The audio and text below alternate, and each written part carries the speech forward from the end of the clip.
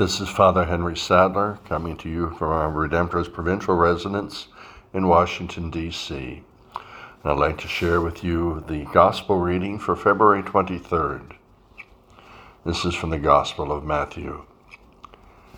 Jesus said to his disciples, "I tell you, unless your righteousness surpasses that of the scribes and Pharisees, you will not enter into the kingdom of heaven. You have heard that it was said to your ancestors, 'You shall not kill.' And whoever kills will be liable to judgment.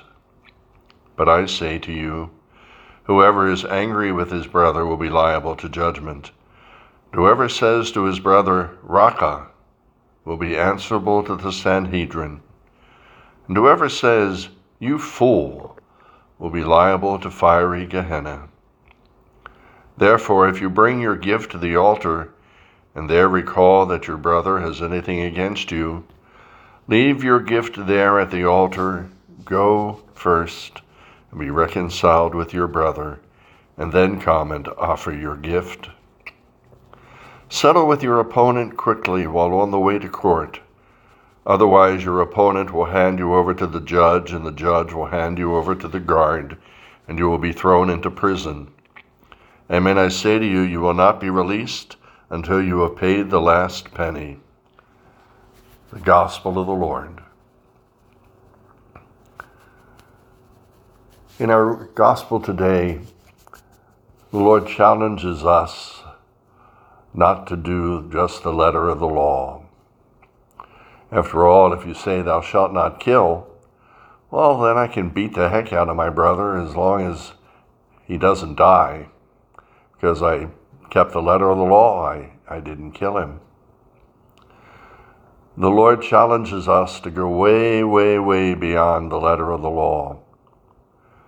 If you're angry at your brother, make peace. Find a way to talk.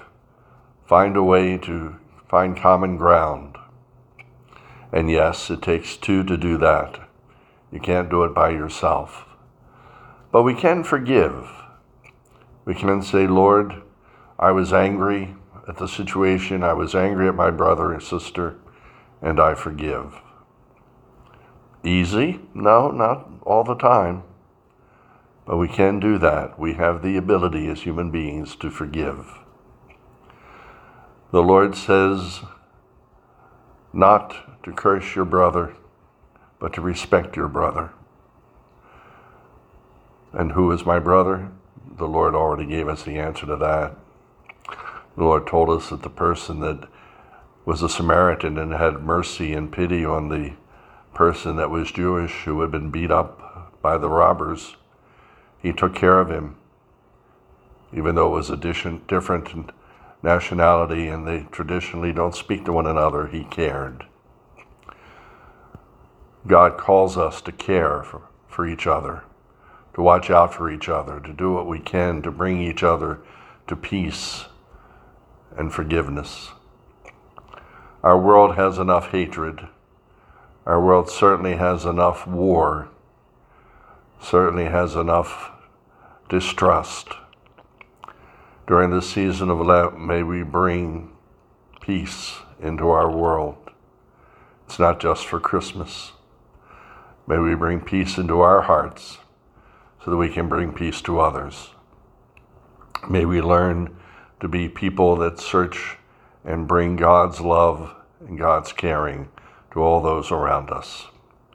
May God bless you during the season of Lent, and as we walk the journey together, may we continue to be the people that God calls us to be and accept our weaknesses, look at our weaknesses honestly, and ask God to bring His healing. God bless you.